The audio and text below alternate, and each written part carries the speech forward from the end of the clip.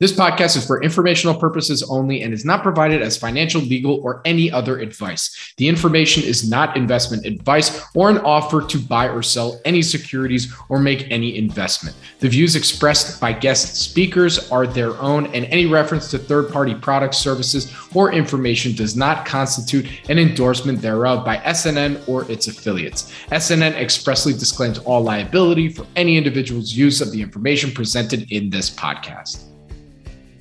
My guest on the show today is Jeb Besser, CEO of Modular Medical Inc. It's a publicly traded company. The symbol is MODD on NASDAQ.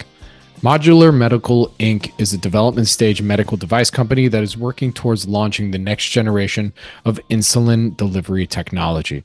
Using its patented technologies, the company seeks to eliminate the trade-off between complexity and efficacy, thereby making top quality insulin delivery both affordable and simple to learn. As Jeb discusses in the interview, despite many tech companies trying to find, and I quote here, next generation solutions for an insulin pump, it's only been recently that there's been some momentum in the delivery technology itself versus a smartphone related monitoring solution. That is why I invited Jeb on today to discuss the following: the history of insulin pump innovation, why patient standard of care pump is so complicated, Modular Medical's delivery technology and what makes it unique and different, and next steps for commercialization. With that, please enjoy my conversation with Jeb Besser, CEO of Modular Medical Inc. Jeb, thank you for joining me today. How are you doing? Oh, great. Thanks for having me. Absolutely. It's a Boxing Day. Absolutely. I appreciate you taking the time here. So this was a story or company that was introduced to me by Matt Williams. So Matt, thank you for this. And, we haven't featured too many companies on here that are kind of, I guess, pre-revenue, kind of have a couple catalytic events coming up, where we've kind of, timing wise, it's kind of lining up for some things that you have going on for 2024. So I thought this was a perfect timing to have you on the show because of, we had a conversation where you talked about some of the things coming up for the company. So I thought, all right, why not? So to start us off, as we do with every interview on here, can you give us that one line that best describes Modular Medical? Sure. We're developing a next generation insulin pump to try and address the massively underserved population of people who have diabetes but could benefit from adopting technology but haven't done so yet because of the nature of the devices that are available. Very good. All right, so let's take a look back at the Modular Medical history. When was the company founded, and what was the original thesis for the founding? So the company was started in 2015 as Quasaurus Inc. by our founder, Paul DePerna, who was the founder and CEO of Tandem Diabetes, ticker TNDM on the NASDAQ.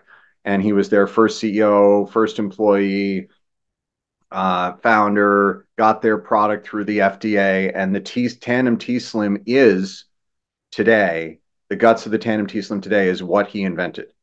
And that, believe it or not, was the last major platform to get introduced into this market. And that was in 2011.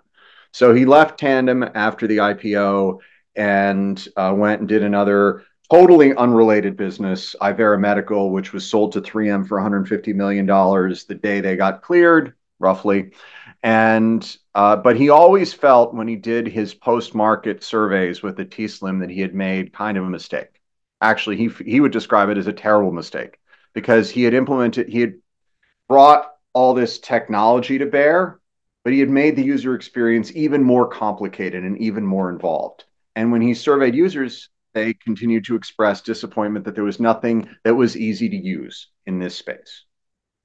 So he spent a couple $1 million between 2015 and 2017 of his own money developing an easier to use, lower cost, safer way to pump insulin. And when we met him doing due diligence on another project, that's what he was doing. So in 2017, Quasaurus merged with a public shell called Bear Lake Recreation. It was a snowmobile touring company in Utah. That's probably not important anymore. And we said, look, Paul, we're going to lead every round until we're ready to go up to the NASDAQ. And when I say we, I mean Manchester Management, because I'm one of the two PMs at Manchester Management, currently the largest shareholder of MODD, in addition to being the CEO. So that's Just so we're all clear that I'm very aligned with the shareholders. I make $1 doing this job. So, I have no compensation outside of equity compensation. So this isn't a lifestyle business for me. Anyway, but I've gotten off track here. So for the next 4 years, Manchester led every round into the company, and the company basically didn't trade, but we were current in all our filings. And then in February of 22, the company uplisted to the NASDAQ, and I became CEO 2 weeks later. And so through 22, we worked on preparing to submit to the FDA. We encountered a technical problem that we could only solve by implementing our commercial production line, which probably in the end was a good thing, because most potential partners and acquirers want to see, and frankly, most investors want to see that we can actually ramp this business up. So we built that commercial line over the course of 23, and we're preparing to submit to the FDA. This is a good time to talk because we put out an 8K this morning with a new PowerPoint that says that we're guiding that we will submit in January. So that's not that far away. So we think that's a major catalyst and something that everyone should be excited about and interested in. Very good. All right. So, and just for context, we're recording this on Tuesday, December 26, 2023, just for reference. So let's now talk product differentiation. As you said, this is as you described in the opening, next generation insulin pump. How would you say Modular Medical's devices are in development are unique and different compared to the current standard of care? Gosh, I mean, that's like my whole presentation. So, the good news is we got time, man. It's a long form interview. Don't worry, dude. You don't need a scientific degree to understand what we're trying to do here. What we're doing is complicated and hard to accomplish, but the effect is that this becomes product positioning 101. Okay, and that's really important to understand. Like, we won't be talking about receptors or mice models or anything else that requires serious statistics to understand. This is just. I'm really sad. good. I'm quite sad about that. Okay. I was totally ready to get into receptors and all right. Well, that's not going to happen. All right, next time. So the first thing to understand about the current pumps is, first of all, why do you even want a pump in the first place? If you're not a person with diabetes, you might not understand this. So since insulin was introduced, people have used needles to dose it. And the problem with that is that your body doesn't actually deliver insulin like that as a hormone. Your pancreas produces a slow drip of insulin all day long and then ramps up production when you're about to have a meal. And the reality is that's not how needles work, right? Needles, you get a sudden burst up and then you get a big crash, and then you get a sudden burst up and a big crash. And so we know from years and years of research that the blindness that comes from the retinopathy, the diabetic foot ulcers, the cardiovascular damage, all these things that happen as a result of your excursions with diabetes happen because you don't stay close to baseline. So a pump can do something that a needle cannot, which is to give you half of your insulin in a slow basal drip all day long at very, very small quantities. We're talking like every time it pulses, it's smaller than 200th of a drop. And make it easier for you to just push a button to bolus, which means it's been shown over and over again in studies, instead of excusing yourself, filling up a vial, or taking the vial, filling up a syringe, shooting yourself in the bathroom, dealing with all the sharps and the associated waste and so on. It's much easier to just push a button through your skin, through your clothing. And when you do that, guess what? People bolus more frequently and in smaller quantities, also keeping them closer to baseline. So pumps are best in class care. And before you say, well, but they must be much more expensive, no. They are expensive to obtain. But if the insurance company gets you to wear a pump, they save $10,000 a year per patient, fully loaded, including a $5,000 placeholder for the cost of the pump. So you would think, oh, they're all over this. They're pushing these pumps so hard. They are not. They're afraid to push them hard because they're worried that they're going to buy you a $5,000 paperweight, that you will use it for 2 weeks and then you will realize, oh my God, this is so much work, or this is too complex, or my insurance is only covering half of this, and this is unaffordable to me, right? We would say that the current pumps provide beautiful care for devices that were designed 30, 25, and 20 years ago. They are beautifully designed pieces of medical equipment to solve a specific problem from yesteryear, which do a great job if you're willing to put in the work. And the work, by the way, is 30 to 60 minutes a day, managing a device that in each case has more than 1,000 user configurable options. And if you configure a pump wrong and you dose yourself incorrectly, you can die. So it's high consequence. And so our positioning is very simple. Current 3 pumps are like that $2,000 latte machine you might have on your kitchen counter. It's got all the dials, it's got all the levers, it's got all this fancy stuff that you can do. There's no question that it makes a great cup of coffee if you configure it just right for you. But most people have a Keurig because it's 90% of the benefit for 15% of the work or thereabouts. And that's exactly where our product fits into a space where there is no such problem. And so don't take my word for it. In 2006, 32% of type 1s were on a pump. In 2021, 36% of type 1s were on a pump. In 2006, 21% of type 1s were making their ADA target. In 2021, 21% of type 1s were making their ADA target. We've taken the people who are the most motivated, best cared for. Probably were getting the best care with needles because they were so motivated, so educated, and so organized, and made their care even better. But we haven't moved the people in the middle. I mean, we've taken type 2 people who require daily insulin up from 0 to 8%. That still means 9 out of 10 aren't wearing a pump. So we think there's a huge greenfield market of people who have said, okay, that might be better care, but it's not going to work for me for one of a number of reasons. So there we go. That's where we fit. Got it. All right. So let's talk, because this was interesting when we previous talked. And for me, it was kind of, I just hadn't been aware of other companies that have been able to kind of not have to go through the clinic. You know, as you said in the investor presentation as well, it says that there are no human trials required for modular medicals devices prior to submission to the FDA. So can you give us a little bit of background on that, what that means, why no trials? Love to hear more. Yeah. So as I said before, if an insulin pump is incorrectly configured, it can kill the user pretty quickly. But the worst case scenario is the following: if that 3 mLs of insulin that's in the cartridge for a Tandem or a Medtronic, or the 2 mLs that's in an Omnipod, it malfunctions and the liquid, all the insulin goes into the body at the same time, you're dead in about 2 minutes.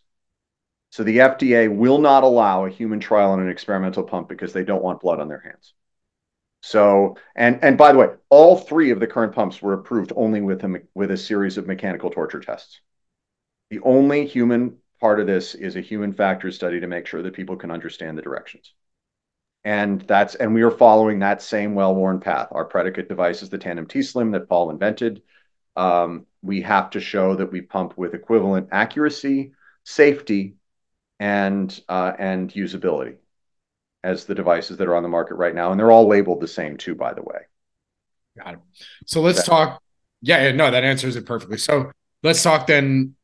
So what regulation do you need in order? I mean, obviously FDA approval, all that, like that gets you to commercial. But was there any other certification? I'm not totally sure. Like something that you need to then get to this point, or is it just give me more? You build the device and you go through the torture tests, and then you get cleared. And then you have a different problem than needing any kind of certification. And the problem is it's never been worn by a human being. Right. Okay. In the real world, right? So you have to do, so the reason, if you look at our timeline slide, if you go to our website, we have a presentation up there in the investor section, you can read it at your leisure. We have a timeline slide.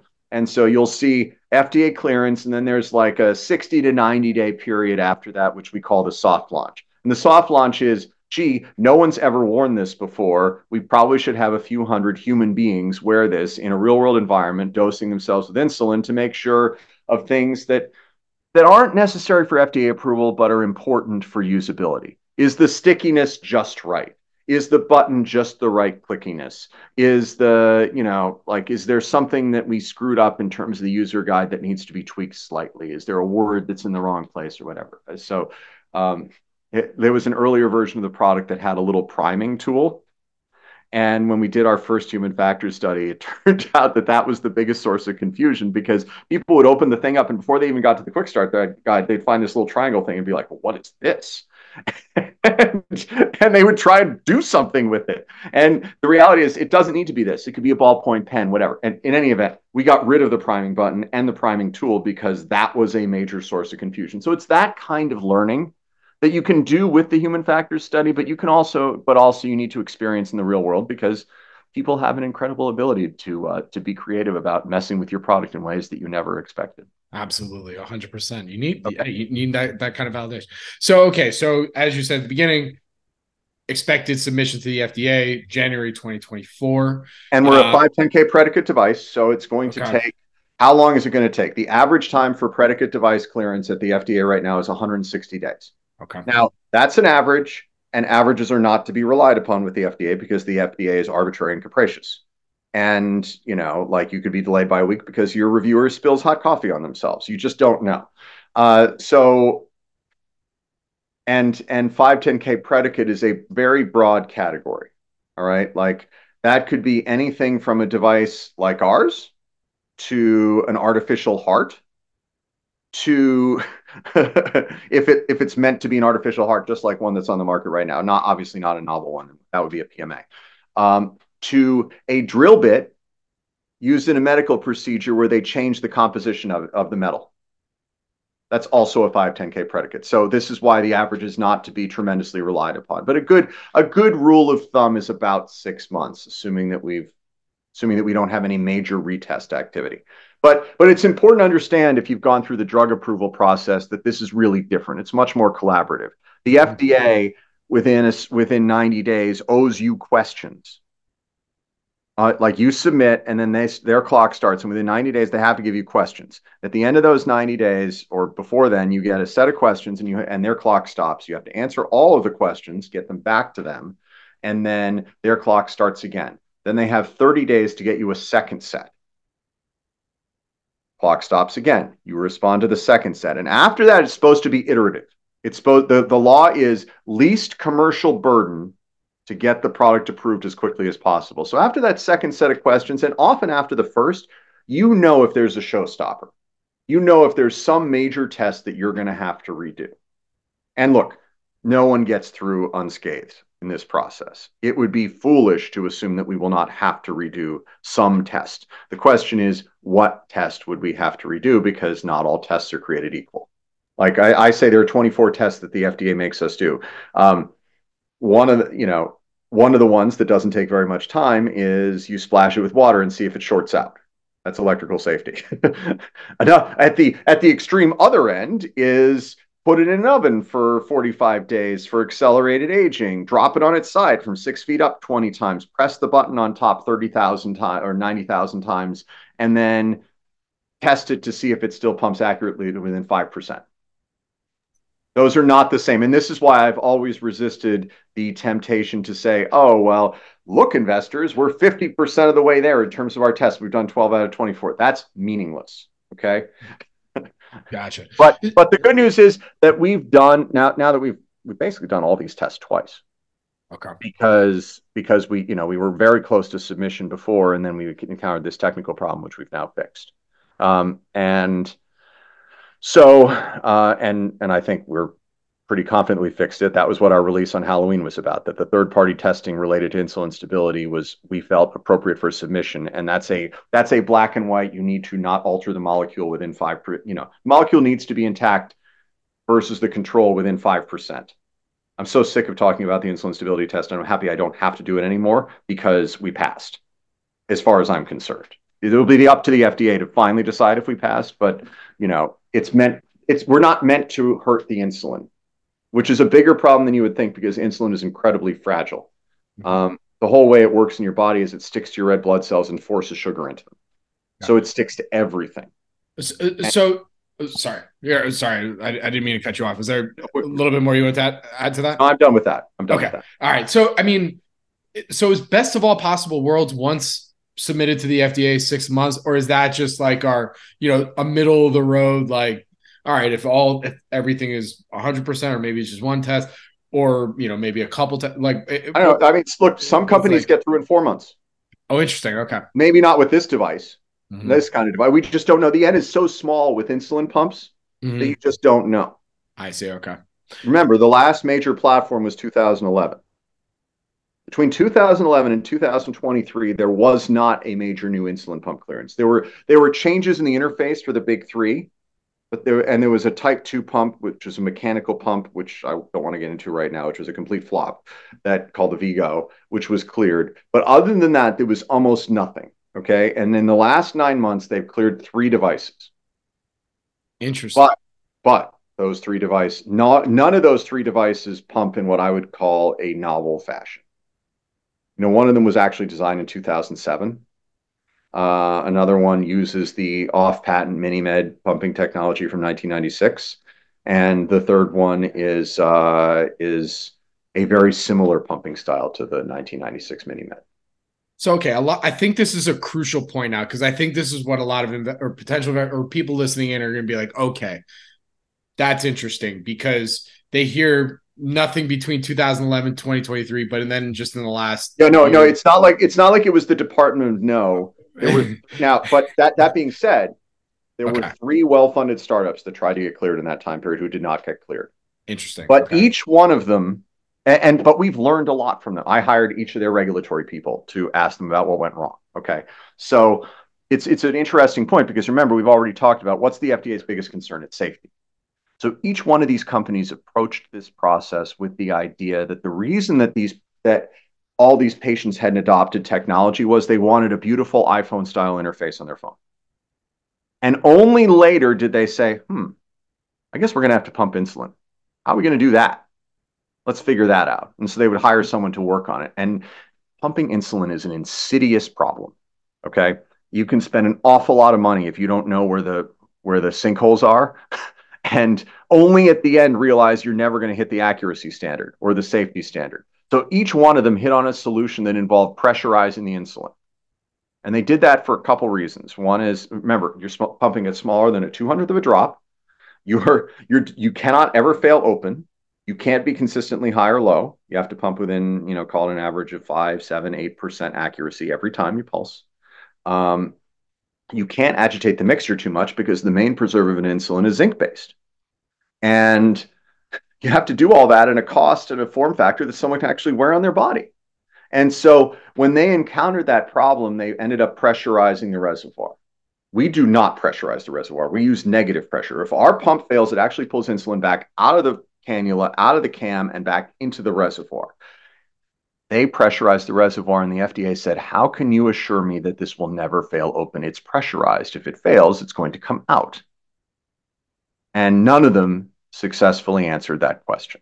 I mean, I'm oversimplifying a little bit, but that's basically what happened. It doesn't matter how much money you spend if you have a solution the FDA is totally uncomfortable with because of that factor. They're not going to be comfortable with it. So I think we've learned a lot from the way they approach things, because and remember, we're happy to marry with someone else's fancy iPhone interface. But our users, when we pull them, our potential users say, I don't want a phone. I don't want any of that. I just want to push a button. I want to push a button to prime this thing every 3 days to get it going on my body. And then I want to push a button when I'm having a meal. That's it. I don't want a second device. And it's probably worth returning to usability at this point, because, one of the first pushbacks I usually get on this now, I mean, I think we sort of covered the FDA. I mean, the FDA is the FDA, and anyone that says they have certainty is lying to you. But this is a very well-worn regulatory path. Our predicate. Nobody knows the application for our predicate device better than the guy who wrote it and got it through the FDA, and that's our founder, Paul, who has 70 patents in microfluidics. And the reason that the other guys haven't updated their pumping method is the DNA for doing that doesn't really exist at those companies anymore. I mean, if you look at it, Al Mann, who founded MiniMed, is not alive anymore. Paul works for us, and some of his engineers from Tandem work for us. No, and the reason I wanted to hit on this was to show that the real differentiation, even from the device, is that the method of pumping insulin, it sounds like that's really the main moat. And you guys have designed we have 8 families of patents around the way we move insulin.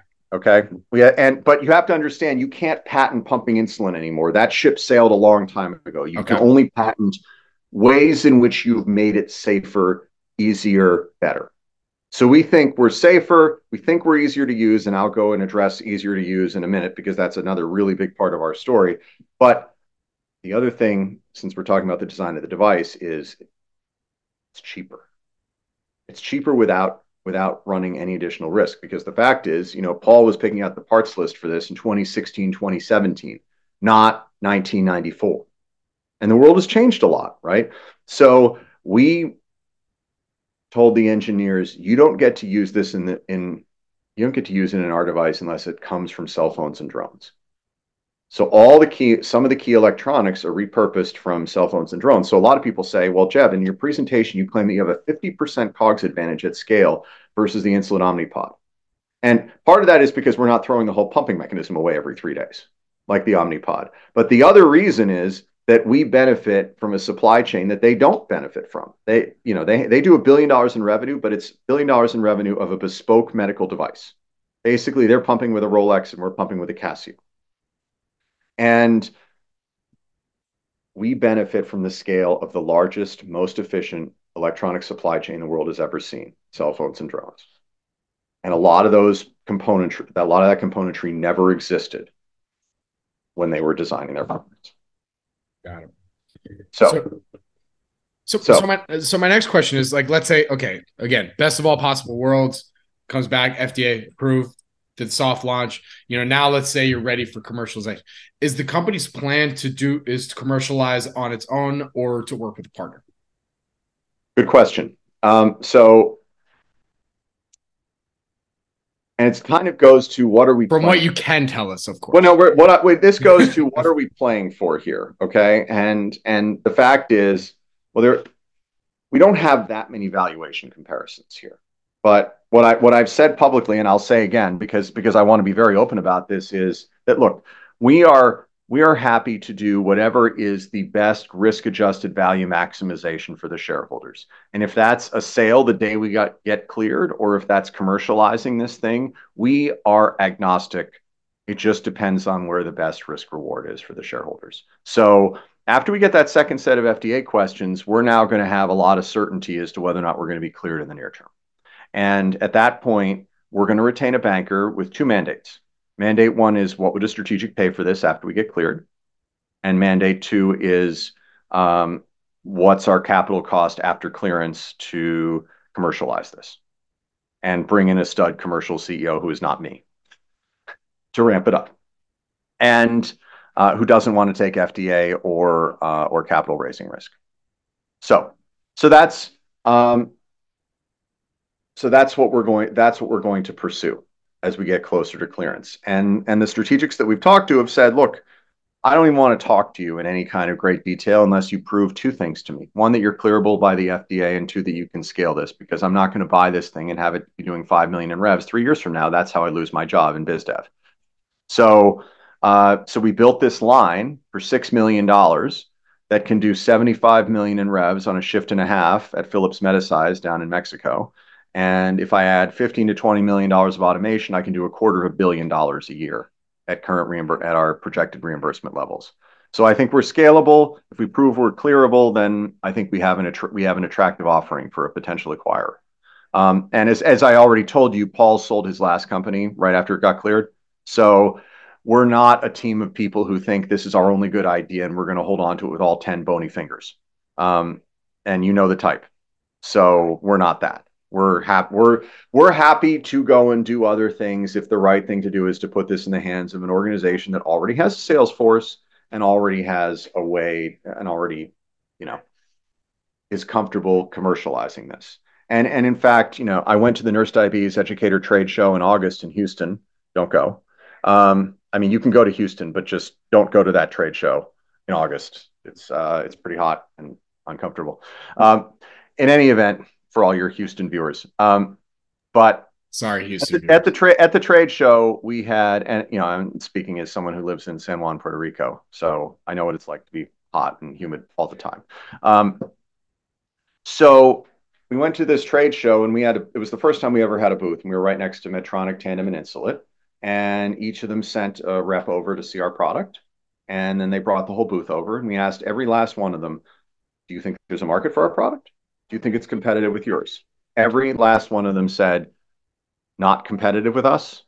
There is a big market for this. And then most of the reps afterwards said, gosh, I wish I had this in my bag. Because they know how many doctors refuse to prescribe the current products because they're so hard to use. But I'm getting ahead of myself here because in order to understand why it's easier for us to commercialize, you have to understand how the current products are designed and what the history is of being able to launch an easier to use product. Yeah, because it makes no sense that there hasn't been some kind of easier to use product out there for how long now? I mean, well, you have to. Okay, so remember the history. So Medtronic with the MiniMed, this product right here.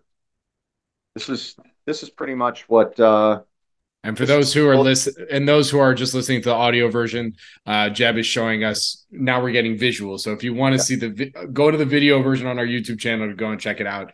And Jeb's going to do his best to describe. If this looks like a Microsoft Zune to you, a combination of a Microsoft Zune and an old pager, it is. That's a lot. That's very much what it's like. And it's got 48 inches of surgical tubing coming off of it that goes into your abdomen. So this sits on your belt, in your pocket, or on your thigh for the rest of your life every day.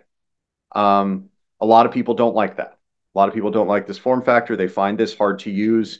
And it also takes AA batteries. So you have to carry around AA batteries. And this has 1,300 user configurable features that you have to get right. That's a lot of work. And this is a lot to carry around. Like it's you can't see it and you can't feel it, but it's got real heft to it. Okay. So this is option number one. This is still 40% of the market. And these guys were 100 up until like 2007, 2008, 2009. They were 100% of the market basically. So they dominated the market with MiniMed, and they're the only ones who also make a continuous glucose monitor, which is the other device you wear all the time to get better results with your diabetes. So for a long time, they didn't have any reason to change. Okay. This is the device that Paul designed, the Tandem T-Slim. It's got a color touchscreen. It's glass, not Gorilla Glass, so this blade breaks all the time. It also will have 48 inches of tubing coming off it. This also sits on your belt or in your pocket or on your thigh. And this also has like 1,200 user configurable options. So, and by the way, there's also a fair amount of social awkwardness with the, hey, and now I'm going to pull this thing out off my belt and now I'm going to work with it. What is that? Like, just imagine you're a high school kid doing that. It's really socially uncomfortable. So that's option two. And these guys came on the market and for years they struggled against Medtronic because balance sheet and, they were better, but not that much better, frankly, in terms of features. Okay. And until Medtronic had a major recall in 2017 and their market cap went from $40 million to $3 billion in about a year. This is the product that's taking all the market share right now. This is the Insulin Omnipod. It's still in the plastic case, but this contains a pumping mechanism and 2 mLs of insulin. You throw the entire thing away every 3 days. This pod every 3 days. But it's unfair of me to just show you this because this doesn't work without this, a lockdown Samsung smartphone. So if this isn't charged, if this doesn't work, if you've left this at home, this doesn't work. So people have charging anxiety. People don't like this. And the Tandem, you charge it at night while it's on your body. If you've ever worn a medical device at night that you charge on your body, you could say, if I wrap my foot up in that and I actually accidentally pull the plug out, does that mean I'm not going to have an insulin pump tomorrow? Like, you can see why people wouldn't want to deal with all this. So these guys are taking a ton of market share right now. The Omnipod. The Omnipod. They are cleaning the clocks of Medtronic and Tandem right now. And it's because of somewhat the design, but it's also because they changed the reimbursement landscape by going on the prescription benefit management plan. So they bill like a prescription drug. You buy this like you're filling a monthly script and you get 10 of these. Okay.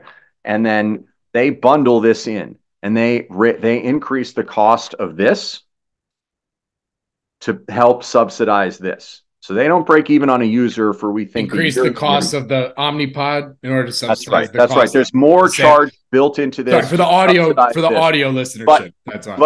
but the insurance companies love that Okay. because in fact they love it so much they're willing to pay $1,000 more a year for this than those other two because they don't have the upfront $4,000 paperweight risk. If you stop using it, they don't pay for it. Okay? So these guys are taking share. So why would they change? They're killing it. Like they're trading at 8 to 10 times revenue depending on the day because they are taking a ton of share. They're not growing the market that much, but they are taking a ton of share. This is Omnipod, just being clear. This is the insulin Omnipod. Yeah. So what are we going to do about it? Well, let's back up for 1 second. There's an adjacent space here, right? The continuous glucose monitor, dominated by Dexcom and the Abbott Freestyle Libre. You've probably seen the Freestyle Libre advertised on TV. You might have seen it advertised in a CVS, an in-store display. The Abbott Freestyle Libre is a great comparable for us when I say that there's a market out there for an easier to use, less complex device. Because when the Libre was introduced, Dexcom had been on the market for 6 years, and Medtronic had a CGM going back a ways, and Roche had a CGM, and Dexcom wiped the floor with them. And so by 2016, Dexcom was the dominant CGM. The only people who still used Medtronic CGMs were on a Medtronic pump and appreciated how closely integrated the two were.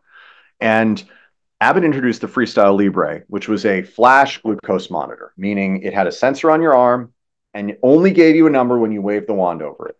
And it didn't require a finger stick to calibrate in the morning, but it was also not as accurate. It was accurate within 14% with every data point rather than every 8 like Dexcom. And so when it came out, all the key doctors in the space ripped it and said, why does anyone want this terrible version of Dexcom? It doesn't have a real-time feed. It's not as accurate. It doesn't have a patient portal so your family can see your numbers at all times. It doesn't have all the alarms as soon as you go out of range. Why does anyone want this?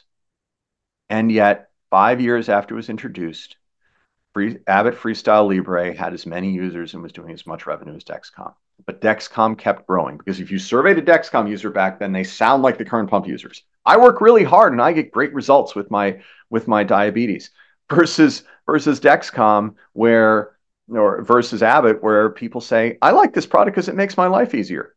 I wave the wand. I know my number. I don't have to prick myself. It's good. And all the other stuff, I don't want any of that. I don't want my family yelling at me because I had chocolate cake with lunch. I don't want the alarms going off and having my coworkers judge me for being a person with diabetes.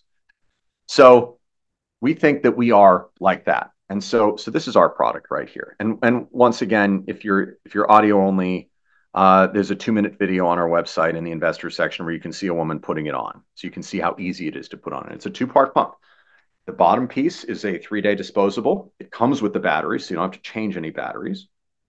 And then it comes with this little pigtail. And then this snaps together with that, with about the complexity of McDonald's Happy Meal. And this reusable lasts 90 days. We give it to you for free, and it has a button on it. And everything you need to do to operate this pump, you can do with the button. You fill up the insulin in the cartridge, because all current insulin pumps are self-fill. You buy the insulin separately. And then you click these together, and you put this on your body. The lack of a second device, many patients said, I don't want to have that. I want to be able to look on my cell phone if I have it with me and say, is it working? Did I just dose myself? So we have an app for that. We have Bluetooth, we have NFC, but they don't want to have it. They don't want to charge it. And they also want 3 mLs of insulin. Now, a lot of people love the Omnipod, but this only holds 2 mLs of insulin. 25% of all type 1s and 65% of all type 2s can't get through 3 days on 2 mLs. And if you can't get through 3 days, you need to be out of pocket for that 3rd day. That's like, okay, I'm going to spend $43 extra a day to wear a pump. Where do I not sign up? And I mean, that's just unaffordable for a lot of people. So that's a major issue. And then there's one other major issue, which is that the Omnipod, while it's lovely in its design, it's not removable. When you fire that auto injector on your arm or on your abdomen and it sticks that needle in and leaves the soft cannula, if you take it off in the next 3 days, it is garbage. And so is all the insulin inside. You're locked out of the device. If you run into a door frame 5 minutes after you put it on, that's like $100 mistake. If you're a day in and you decide, you know what, I want to take this off for social reasons, well, you got to decide whether or not that's going to be worth it to you. There's a people already feel tethered to their disease as a person with diabetes. They don't want to continue to feel tethered to a device that they're wearing, which will make them feel better and lead to better results 10 or 15 years down the road. So ours is removable. You can unclick this. You can unclick this from the adhesive pad, which has little brackets in it.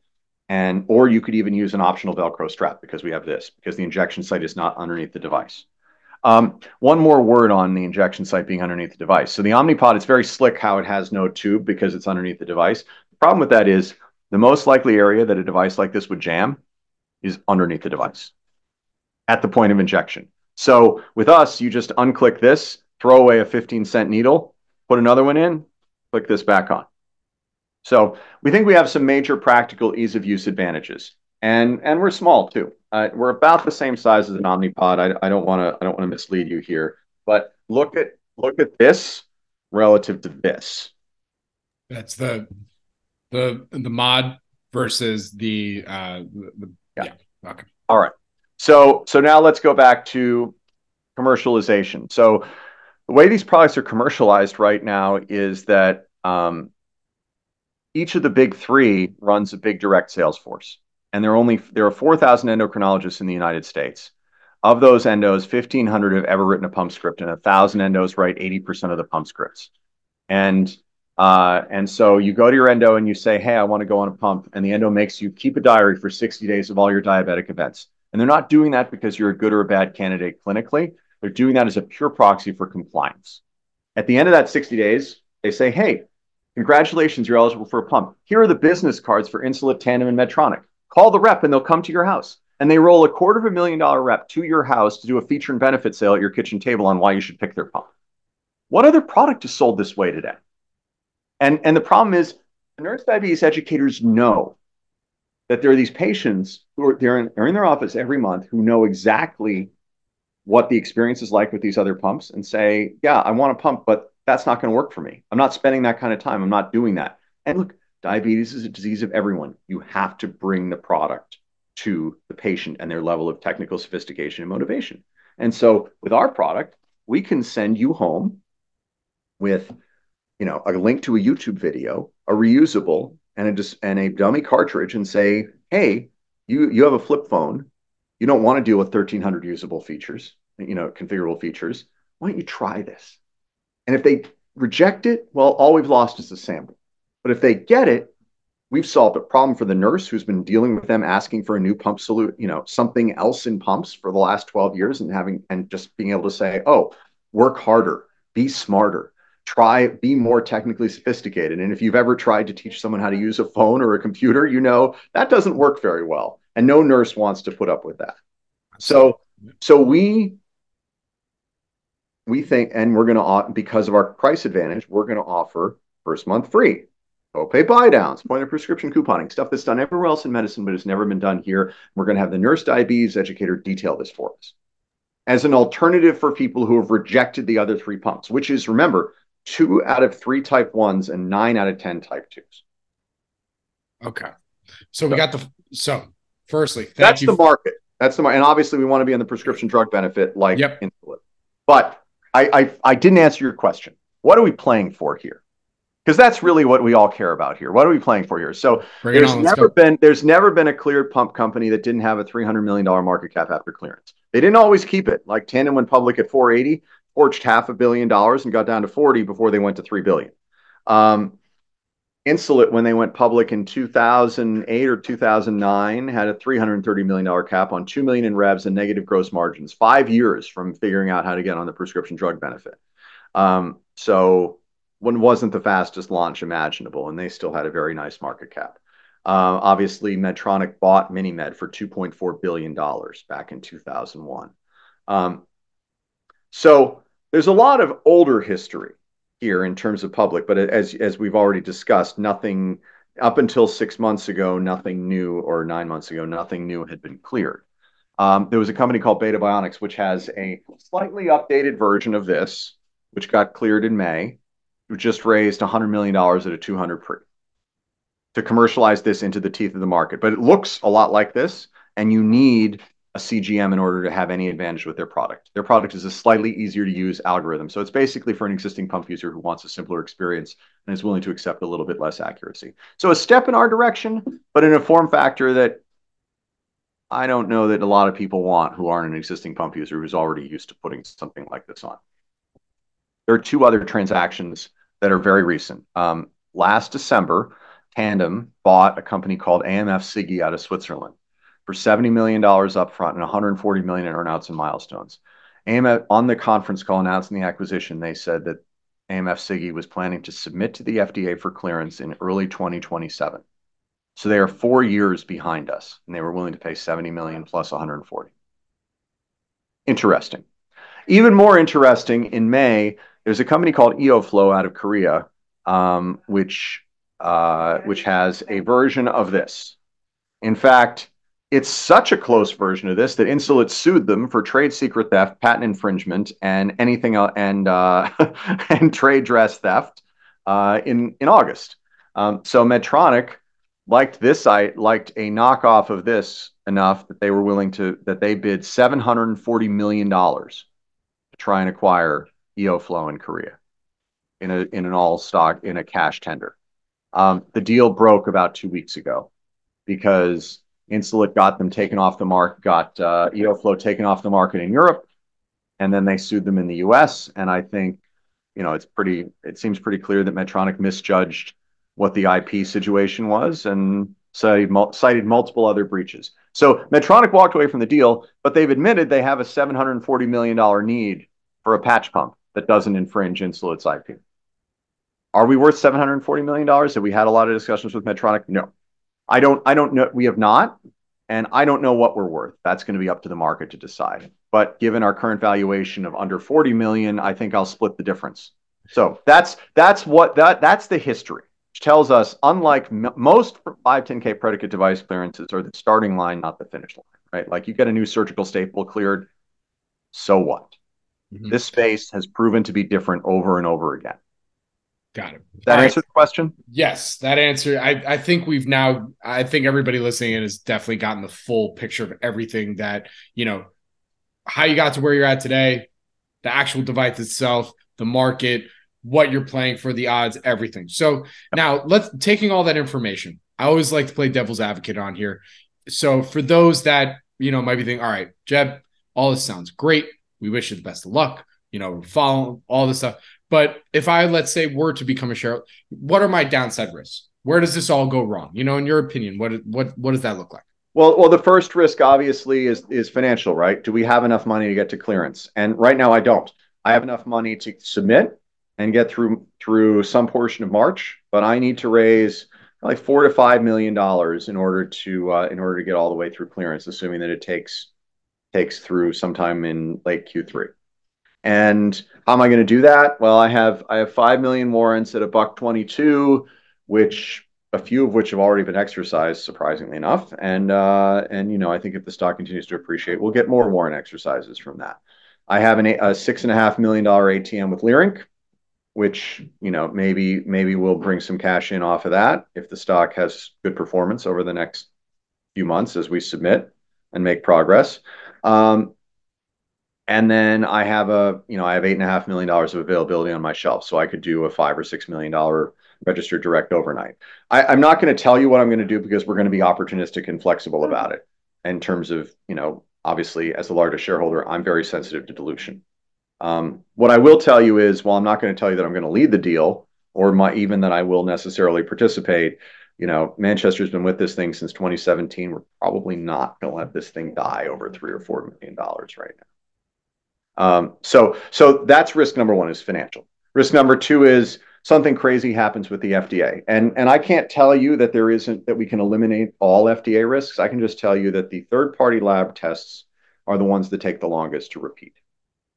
And as long as the FDA just isn't overall uncomfortable with your device. And I think the FDA knows that there's a need for something like this. And that's demonstrated by the fact they just cleared Beta Bionics with a less accurate algorithm that was easier to use. So, and that's very recent, right? That's May. So the longest lead time tests are biocompatibility, where you have to dissolve your cartridge in a variety of different solvents, and then test them to make sure that nothing really bad comes out of them. And then just for kicks, and because it's of FDA guidance, you have to inject them into 28 unfortunate rabbits and make sure they're still alive after a month. So that takes a long time, but that test went very well for us. Insulin stability takes a long time, but that test also went well for us. So the remaining tests, the other tests, are mainly internal or human factors. They just don't take as much time to repeat. So if they had some issue with human factors and they said, well, someone seemed to be struggling with this part of the directions, can you change the way that you instruct people how to use the button? What do? You change the guide, you print another 50 of them, and you recruit another 20 people, and you have them try it the next weekend. So I can't tell you that there won't be some major delay, but we've done everything in our power to test in order to make sure that can't happen. Very good. All right. Final thoughts. I think we're there. You've answered all my questions. I mean, usually I end with, your vision for the company 3 to 5 years, but I think at this point, this is kind of like a 6 to 12 month catalyst coming up, all sorts of stuff. So, I mean, final thoughts on, what would you like potential shareholders or anybody listening in to better understand or learn, or quick 30 seconds to a minute. So aside from us being the Keurig in the space, which is the most important thing to understand, and aside from the fact that, we're not trying to take existing pump customers and get them to dumb down their solution. We are trying to get people who are on multiple daily injections to upgrade to an easy to use solution, which provides them with much better care. Okay, let's put that aside. Okay, that's obvious. The other thing I'll say is, usually I get, a lot of investors are very tech savvy and forward thinking and say, aren't all these devices eventually going to converge? Isn't this, what's your future 5 or 10 years from now? Why would someone want to buy you for 5 to 10 years from now? And the thing I would say about that is, regardless of, there's been all this innovation in terms of, well, how do I change the interface? How do I make this work with this device or that device? Well, I don't know whether or not it's Apple Health or Google Health or Livongo or Dexcom or whatever that's going to be managing all of your devices on your phone in 5 to 10 years. What I do know is that company that comes up with a product that pumps safely, delivers insulin, because you're still going to need the insulin, safely, easily, in the best, lowest cost form factor, is going to have a place in this market. And that's where we sit. That's our innovation. We are on the hardware side. We are not trying to innovate. We will happily partner with anyone on the software and the interface side and the CGM side. But this is, at scale, this should be less than $2 to make. That's where we sit. And if you listen to Dexcom's conference calls, and they get asked all the time, how come you aren't in the pump business? And they say, well, we think pumping is a commodity. Now, I think that's a little dismissive, but at the same time, in a commodity business, who wins? Lowest cost. Lowest cost is easiest use. And that's where we live. Very good. All right, Jeb, with that, where can our audience go and find more information to follow along the Modular Medical story? Well, if you go to modular-medical.com and go to the investor tab, you can see our investor presentation, which covers a lot of the ground that I've covered today and maybe a little bit more that we didn't touch on. And it also has a nice 2-minute demonstration video where a model puts on, she doesn't pump insulin because that would be against the law. But there's a model who goes and puts on the device. You can see how easy it is to put on and where it sits on the body. Very good. Well, Jeb, thank you so much for joining me. Really do appreciate it. Good luck. Stay safe. Happy New Year. And I look forward to our next update. Thanks for having me on. I appreciate it. This podcast is for informational purposes only and is not provided as financial, legal, or any other advice. The information is not investment advice or an offer to buy or sell any securities or make any investment. The views expressed by guest speakers are their own, and any reference to third-party products, services, or information does not constitute an endorsement thereof by SNN or its affiliates. SNN expressly disclaims all liability for any individual's use of the information presented in this podcast.